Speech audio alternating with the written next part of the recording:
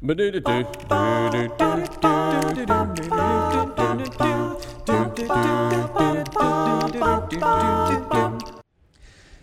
this is John from PureAndSimpleBible.com. Welcome back to the part 2 of a very exciting mini-series on abstaining from alcohol. Now, last week, Aubrey Ballard and I discussed 8 key scriptures in the New Testament that help us understand that a Christian just needs to stay away from this stuff.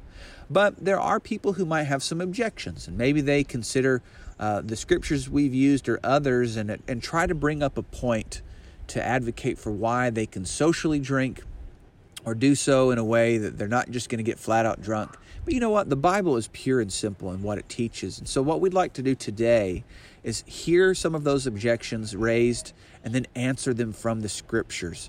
So will you join us? Here we go. Hopefully these will be encouraging and inspiring to overcome those temptations. But in the back of people's minds are probably some objections. I've had conversations about some of these, and I'm sure you have as well. And so maybe I'd like to assume that role now. So I will state these objections, and I'd like to hear from the scriptures and from reason why they're not as maybe as valid as people might think. Let's go to maybe the most common one, and that is that Jesus changed water into wine, and that's in John chapter 2. And so the thought is, he didn't, or rather he demonstrated that it's okay to drink wine in non-medicinal ways. So it kind of counters the thought that we previously mentioned about Timothy drinking a little wine for his infirmities, and that's the only reason. So how would you respond when somebody says, Jesus changed water into wine, so I can do it too? Well, you're right. This is probably the most common argument people make, and my favorite version of it, somebody said to me one time, Aubrey, Jesus turned water into wine, not Welch's. And it sounds straightforward enough. Jesus made it. He gave it to these people at the wedding, so that right there implicitly shows that it's okay to drink. Right. But even though the argument sounds simple, there are a lot of underlying assumptions that are just that. They're assumptions, and I'd like to show, kind of what those are and that they're not actually true. Okay. First of all, the assumption is made that Jesus turned the water into alcoholic wine. Now, somebody who's not familiar with this might say, well, of course, what other kind of wine is there? Because in our language, in our culture, that's exactly what we mean when we talk about wine. It's grape juice that's gone through the fermentation process, and it's by nature alcoholic. But what people have to understand, and this information is available to those who are willing to look into it, and that is that the Bible uses wine to mean both fermented or alcoholic drinks and unfermented, non-alcoholic drinks. Mm-hmm. And the only way you can know which type is in view is by the context of the passage. That's how you'll know what kind of wine is under consideration. Right. An example of this would be in Isaiah chapter 65 and verse 8. And the Bible says, "Thus says the Lord, as the new wine is found in the cluster," and one says, "Do not destroy it, for a blessing is in it, so will I do for my servant's sake, that I may not destroy them all." Okay. Well, according to this passage, if I take a cluster of grapes, I pick them off the vine and squeeze them, right, the liquid that comes out is called new wine. Right. Now, if you and I actually did that today, that's not what we would call it. We would just call it grape juice. But in Bible days, that was called new wine. Mm-hmm. Now, in this passage, it's pretty clear that it can't be referring to intoxicating drink, right? But it's referring to that fresh grape juice straight out of the cluster. So, as far as I can tell, in the Bible, there are 13 words that are translated wine. In the Hebrew, there's 11 words, and in the Greek, there's 2. So if the word wine always meant alcoholic beverages, then why would there be 13 words in the original language? See, wine can sometimes mean an intoxicating drink, and sometimes it means a non-intoxicating drink. So it might be helpful to go through and look at some examples of passages where it's used in both ways. So you have to be true to context. You can't just pull something out. And I think that's going to be helpful, especially to Christians who want to be consistent with their faith. If they're wanting to engage in social drinking, they're trying to find a reason for it, they're going to have to pull something out of context. And if they want to be consistent, then they need to add context and not just point at a word and say, look, it says wine right there. I like that. So there's a lot of other passages in the Old Testament, Jonathan, that illustrate this, where the word wine is used, and it's obviously referring to a non-alcoholic grape juice. Wine coming straight out of the wine press, which is, of course, where they would tread down and step on the grapes with their feet, and the grape juice would come out, and they called that wine. Right. But a good rule of thumb to remember, just to point a reader in the right direction, is to say that whenever the Bible says something good about wine, it's always talking about non-intoxicating wine. That is grape juice. Mm-hmm. But whenever the Bible says something bad about wine and its effects, then it's talking about fermented grape juice or alcoholic wine. Now, isn't there a scripture in the Old Testament as well that talks about not getting your neighbor drunk? And so if Jesus had turned it into alcoholic wine, then he would have been breaking some commands from the old law, right? That's exactly right. And that's a tremendous point to make, because this illustrates the principle of logic and argumentation, that if your point proves too much, it proves nothing at all. So let's wrap our minds around the claim that's being made. Jesus is at this wedding. It's a party. We've already read a verse, haven't we, about drinking parties? Mm-hmm. And so Jesus makes this volume of wine that's enough for everybody at this party. If this verse proves that we can drink a little bit in moderation, socially, just as long as we don't get drunk, then it also proves that we can go and we can participate in drinking parties. Right. Because that's exactly what would have been going on. That's a good point. But you're right. In Habakkuk chapter 2 and verse 12, which is part of the Old Testament law that Jesus lived under, we know that Jesus never committed any sin. It says, "Woe to him who gives drink to his neighbor, pressing him to your bottle, even to make him drunk, that you may look on his nakedness."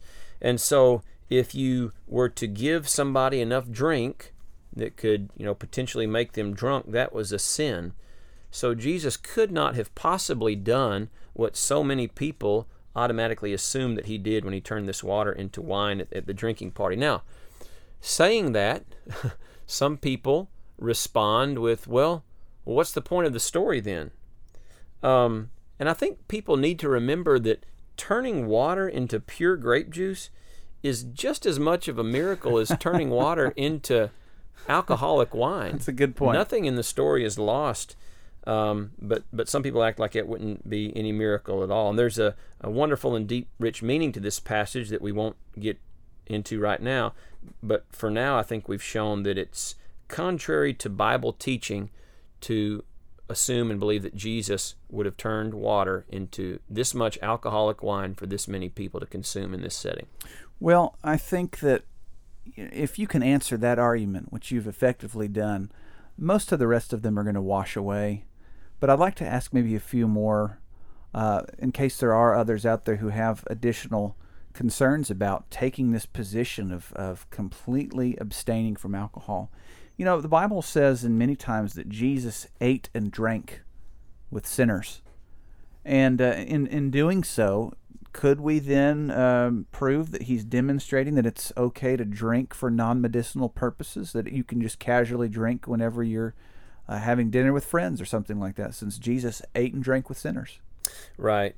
Well, one of the times that Jesus pointed this out was in Luke chapter 7 and verse 33 through 35, when he showed that basically the people who were going to reject his teachings were never happy. They weren't happy with John the Baptist. They weren't happy with him. They thought John the Baptist was crazy because they said he came neither eating bread nor drinking wine. Mm-hmm. And so they all said, well, he has a demon. So Jesus said, the Son of Man has come eating and drinking, and you say, look, a glutton and a winebibber, a friend of tax collectors and sinners. So obviously what these people said about Jesus wasn't true. Right. What they said about John the Baptist wasn't true. But what some people believe they see here is that there's evidence that Jesus at least drank some alcoholic wine. In other words, there was some truth to what they were saying, and they were just exaggerating. In other words, right. There would have been no basis for this claim that Jesus was a drunkard and a winebibber unless he was at least drinking a little bit of non-alcoholic wine. Well, okay. Rather of a little bit of alcoholic wine, I should say. Well, I think it's important to understand a little bit about the context and John and who and what he was. John maybe not as famously as Samson, but John was actually a Nazirite from the day of his birth, according to Luke chapter 1 and verse 15. Now, a Nazirite, in short, wasn't supposed to eat or drink anything that was produced from the grapevine. They weren't supposed to touch it. Now, in Numbers chapter 6, this is really interesting. In verse 3, it says, "Neither shall he drink any grape juice, nor eat fresh grapes or raisins." So it wasn't just that the Nazirite couldn't drink alcoholic wine; they couldn't even drink grape juice. Right. And so here comes John. He's neither eating with people at these social functions, and he's not drinking wine. He's actually not even drinking grape juice. So there's an example of the word being used for non-alcoholic wine. Mm-hmm. And, they just didn't like that. They said, well, he must have a demon. Well, Jesus, on the other hand, was not a Nazirite. So he ate with people, as you've pointed out, and he drank. He probably drank water, and he drank grape juice, and he drank other things. And, they said, well, he's a wine bibber. And it just was an unfair assumption that they were making. They were saying that Jesus was a drunkard, that he was a wine drinker. Right. He was no more a wine bibber than he was a glutton. Right. If he was guilty of one, he was guilty of the other, but we know that he was actually guilty of neither. That's a good point to bring out. Is again, you got to be true to the context. If he's going to be guilty of one, he's going to be guilty of the other. But two, people that are making that argument are actually siding with the Pharisees.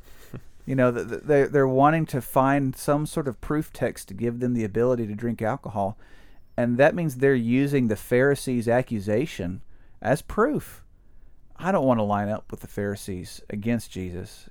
That's terrifying. And so I'm not going to use this as a way to prove that I can drink socially. There's a lot more we could say on that one. I'm looking at some of the notes, and there's just several points that need to be made. Hopefully these will be enough for now, and if there's more, people can email me, and I'd love to share them with you. I'm thinking about in 1 Timothy 3 verse 8 about one of the offices of church work, the deaconship. In 1 Timothy 3 verse 8, deacons are told not to be given to much wine. And, I think this could, if I was to take this line of thinking, if I was trying to advocate for drinking some alcohol, that if I'm not given much wine, it implies that I can be given to a little wine. In the same way that Timothy was to drink a little wine for his stomach's sake, well, at least they can drink a little wine. It's just they can't be given much wine. How would you respond to that? Well, in my own personal conversations with people, this is the second most common argument I hear, and this one from people within the Lord's church. So this is one that I think we need to be very careful about.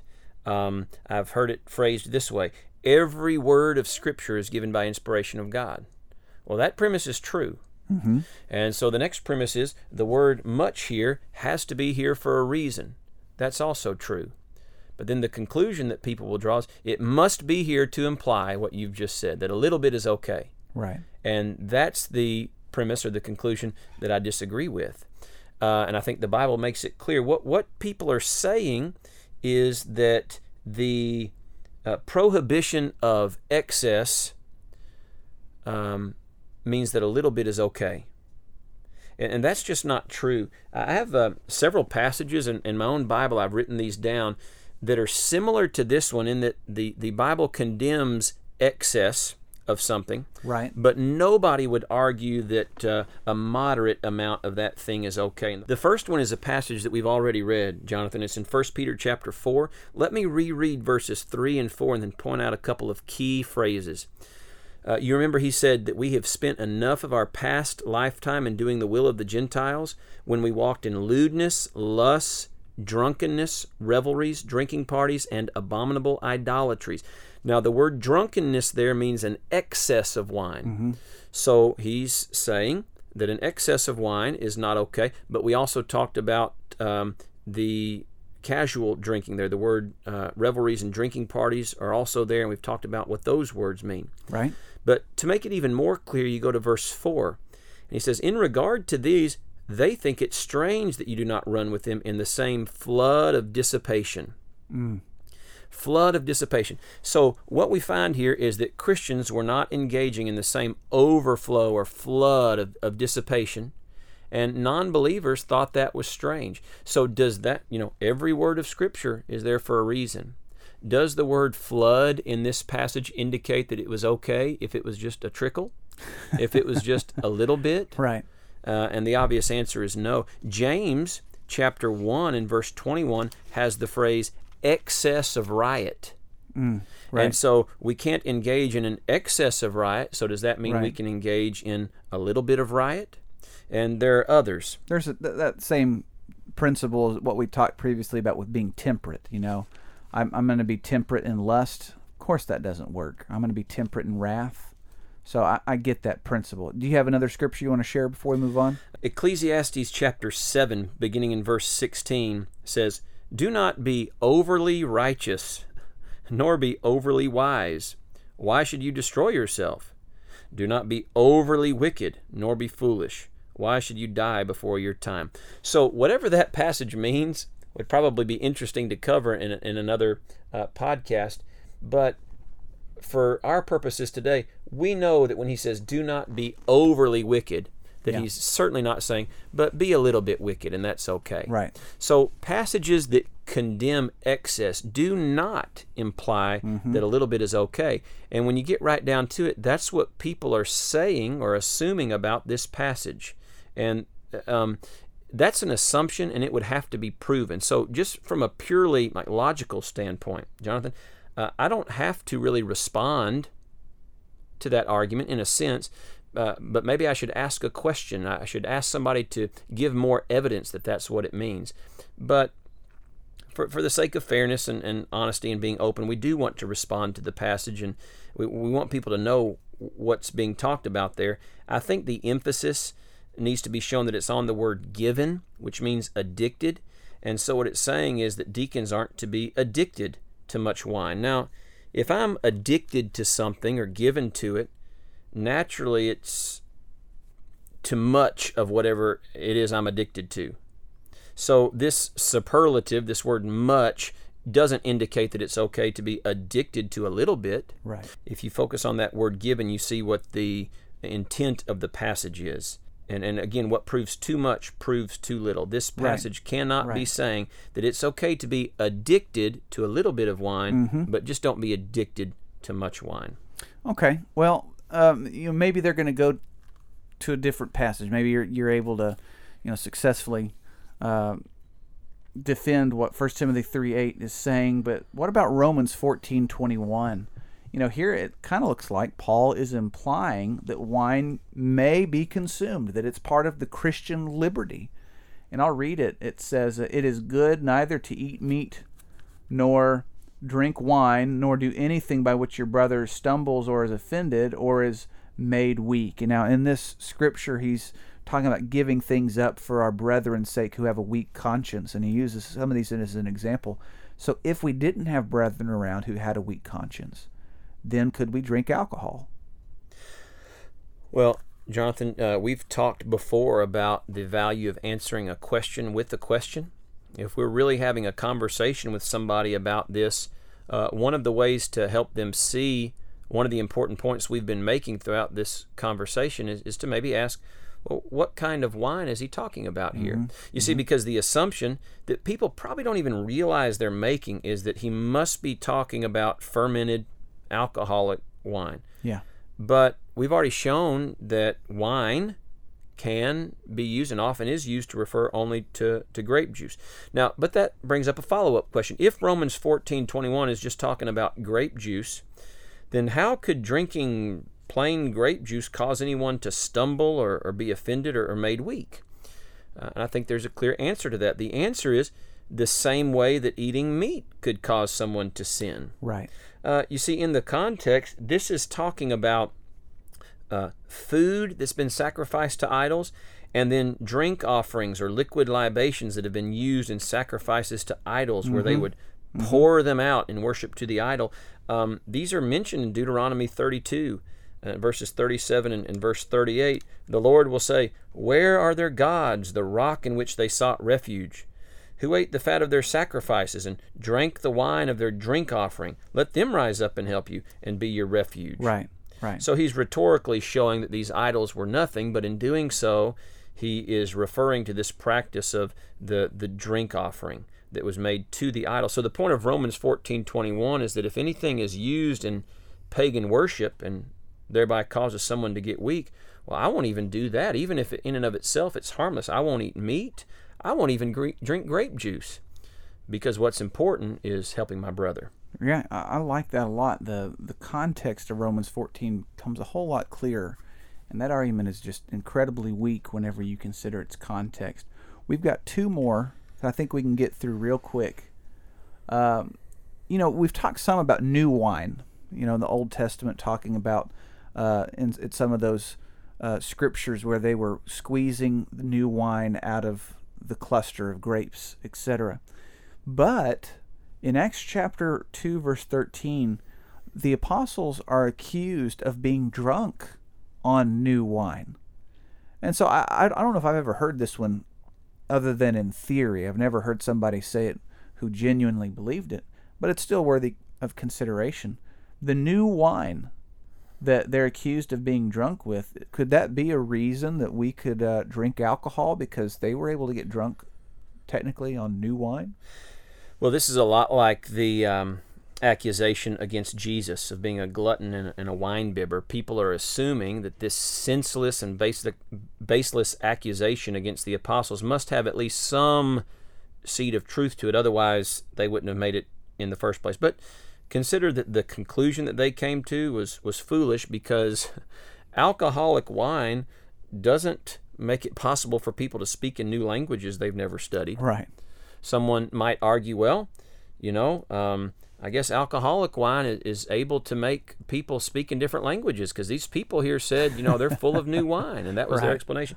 So that's silly. In fact, it does the opposite. It slurs the one language that you might be able to speak to begin with. So new wine, as it's used in the New Testament, doesn't make anyone drunk. This is sort of reaching to try to find a passage that justifies it. New wine is defined by various authors as sweet new wine, or the must, the sweet juice pressed from the grape, sweet wine, according to Thayer. And I mentioned earlier that there are a lot of Old Testament passages that describe this type of wine, and maybe just a sampling of them here would be helpful to illustrate the point. Sure. In Judges chapter 9 and verse 13, we have, "But the vine said to them, Should I cease my new wine, which cheers both God and men, and go to sway over trees?"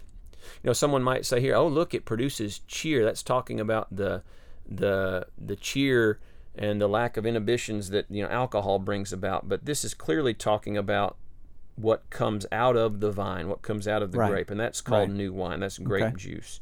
Proverbs 3:10 talks about their vats overflowing with new wine, and Isaiah 65 and verse 8 talks about the new wine that's found in the cluster. So consistently throughout the scriptures, new wine is used to talk about grape juice. And so even though we have all these examples of new wine being about grape juice, the people in Acts 2 obviously are using it to refer to alcoholic wine. But like you mentioned previously, if we are aligning ourselves with them to try to make a valid point about how we can drink alcohol, we're putting ourselves on the side opposite of the apostles, and on the side with people who are accusing them maliciously and have no ground to stand on. So that's, for me, a very compelling response is, do I want to use the enemy of the apostles as proof for me drinking alcohol? The rhetorical answer should obviously be no. For our final objection, let's consider the Lord's Supper. There are many groups who use fermented wine for the element at the Lord's table that represents the blood of Christ. And so people might say that wine must be used in communion. And therefore, if it's acceptable to drink in communion, then it's acceptable for a Christian to drink a little bit of alcohol. I personally don't know anyone who's made that accusation, but let's consider this theoretical argument. You're right. Okay, so theoretically, someone says wine must be used in communion. First of all, fermented wine was not used in communion, according to the Bible, and there's not a single passage that ever says that Jesus used fermented wine. In fact, in the Lord's Supper passages where Jesus instituted the supper, it's never referred to as wine. Instead, the expression is always the fruit of the vine. Right. So that in and of itself is compelling evidence to show that Jesus did not do that, and we're not required to, nor allowed to. But think about this. Jesus instituted the Lord's Supper, or the communion, during the Jewish Passover. In Matthew chapter 26 and verse 17, it says, "Now on the first day of the feast of the unleavened bread, the disciples came to Jesus, saying to him, 'Where do you want us to prepare for you to eat the Passover?' He answered to them, 'I will keep the Passover at your house with my disciples.'" So this is when the Lord's Supper was instituted, during the observance of Passover. Now, whenever God's people ate the Passover and observed the Feast of Unleavened Bread, there were some rules. And if you've read through your Bible all the way through, or listened carefully to sermons, you've probably heard this referred to at some point or another. Specifically, the rules were very explicit in stating that all leaven had to be removed from the house. Right. In Exodus chapter 12 and verse 19, it says, "For 7 days no leaven shall be found in your houses, since whoever eats what is leavened, that same person shall be cut off from the congregation of Israel, whether he is a stranger or a native of the land. You shall eat nothing leavened. In all your dwellings you shall eat unleavened bread." So, if you were listening carefully, you heard him not only say that you can't eat anything leavened during the feast, but no leaven shall be found in your houses. Someone might wonder, how does that relate to grape juice? Well, fermented wine is leavened grape juice. It's gone through the fermentation process. And so we can know for a fact that no fermented wine was used when Jesus instituted the Lord's Supper. And in fact, it wouldn't have even been in the house to begin with. So keep this in mind. I'm simply discussing what the Bible says. I'm not talking about what an Orthodox Jew today might say. Right. They might say there was all kinds of things in the house. And if you want to know what Jews do today, then you can go ask somebody who has that practice. But if we're talking about what the Bible says and what the Lord authorized, then we just need to open our Bibles and see what it says. Amen. Now keep in mind that the Jews rejected their own law and their own Savior as a people. And so looking to Jewish writers to discover how people observe the Passover really is unreasonable to do. Jesus said that the Jews, did many things that were contrary to the law of God. Matthew chapter 15 and verse 9. So it might be important to remember that in the Passover, in the Bible, there was no drink element prescribed. And so it certainly didn't authorize the consumption of leavened wine during the Passover or any other time. Jesus just used grape juice. In Matthew 26 and 29, he said, "I will not drink of this fruit of the vine from now on until that day when I drink it new with you in my Father's kingdom." Fruit of the vine is just talking about what it sounds like. It's just fruit which is produced on the vine. And so what is fruit that's produced on the vine produced when you squeeze it? Is it fermented when it comes out? No, there's not a vine on earth that's ever done that. The vine just produces grape juice, and that's what Jesus used. Well, brother, when we look at these arguments, I think they all crumble when you consider the Word, when you consider the context to the Word, and the reasonableness of the arguments themselves. There's nothing that stands against what the Scripture says on it. I guess I'd like to offer you a chance for a closing statement, but before you do, I'd like to take the time to any of our listeners who happen to have a struggle with alcohol. If this is a temptation for you, or if you are the type of a person who maybe you frequently get drunk on your own and you're not around anybody and you're saying that doesn't hurt anybody, I'm just by myself, I know when to drink and when not to. I hope that the Word has the ability to convict you. And I want you to know a couple things. First, you're not the first person who has ever struggled with this temptation, and it can be overcome. And I'd like to encourage you to engage members of your congregation to first confess your sin, secondly, to have accountability to overcome this. And if you are interested but not sure who to talk to, you can reach out to me, pureandsimplebible@gmail.com, and I can get you started in the right direction. But secondly, if you find that you're tempted, but maybe you haven't given in to that temptation yet, You also need to know that you're not alone, that there are many of us, and I do include myself in that, many of us who either are or have been tempted to drink for many reasons. But we can overcome it through the power of Jesus Christ, through the Word of God that the Holy Spirit has given, and through the fellowship and the comfort that we have in one another in the church. So reach out. Don't hold on to this alone and be ashamed that you're tempted in such a way, but find somebody who can hold you accountable to live righteously and soberly. Brother, do you want to close? Do you have any closing you'd like to, I'm going to say the word close 1,000 times. Do you have any final thoughts before we close? Maybe I could just review a few things to give our listeners some takeaways that they can remember. Sure. And then a couple of recommendations for church leaders and teachers on this subject. We need to remember that there's not a single New Testament passage that allows for the use of alcohol for recreational purposes. In fact, only a little amount may be used medicinally. Romans 13:13 says, "Let us walk properly as in the day, not in revelry and drunkenness, not in lewdness and lust, not in strife and envy."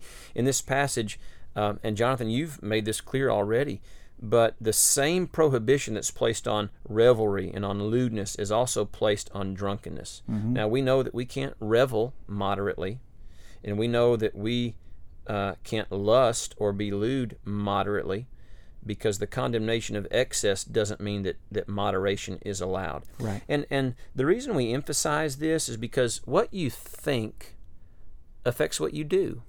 And we want people to have correct knowledge, because if a person believes that the Scriptures authorize the non-medicinal use of alcohol for recreational purposes or social purposes, that might put them in a position where they use it, and that could lead to other things. It's a sin to use it in and of itself. Right. But we know that alcohol destroys people's lives. It destroys families. It absolutely wrecks the home and leads to other sins, and it has led to people's deaths. And so sometimes an artificial distinction is made between, drinking but not getting drunk, and that being okay, and us being able to control that. But I would urge the listener to view alcohol and its effects the same way that God does. It's something that will destroy lives.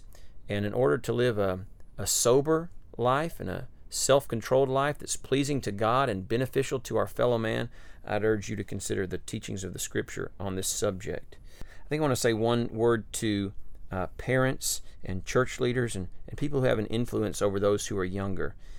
If we hold to the moderate usage position and we teach our kids to drink but not get drunk, or we have church members who we encourage to refrain from getting drunk but it's okay to drink, then we might find ourselves inadvertently and unintentionally encouraging people to do something that can absolutely destroy their lives. That's right. In Matthew chapter 18 and verse 6 and 7, we're cautioned about making one of these little ones stumble. It says, "Offenses must come, but woe to that man by whom the offense comes." I can't think of a single good thing that has ever come from somebody using alcohol recreationally. Not one single thing. In view of all of the negative things that the Bible says about it, and the complete lack of any positive things that the Bible says about it, how could someone make a case that it's okay, much less encourage someone else to continue in that practice?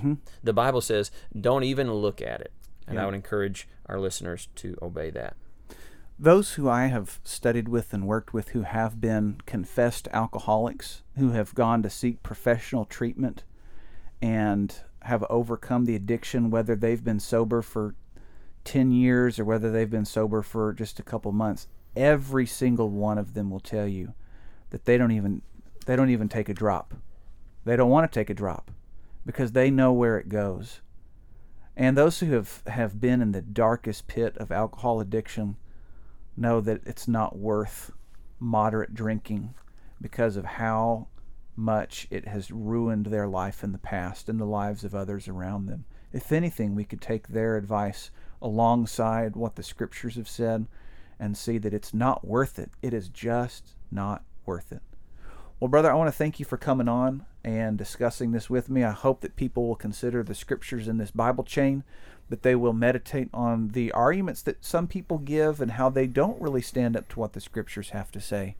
And anyway, I hope that you are blessed in your ministry, and I look forward to the next time that we get together. I will too, Jonathan. Thank you.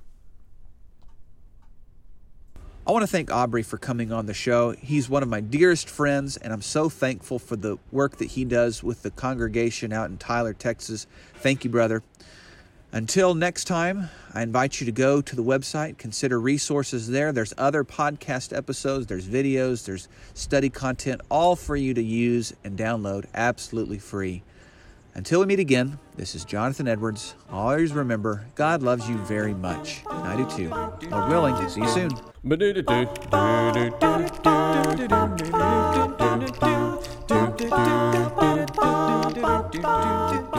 Well, I'm here to tell you a story that is true, about a judge by the name of Gideon.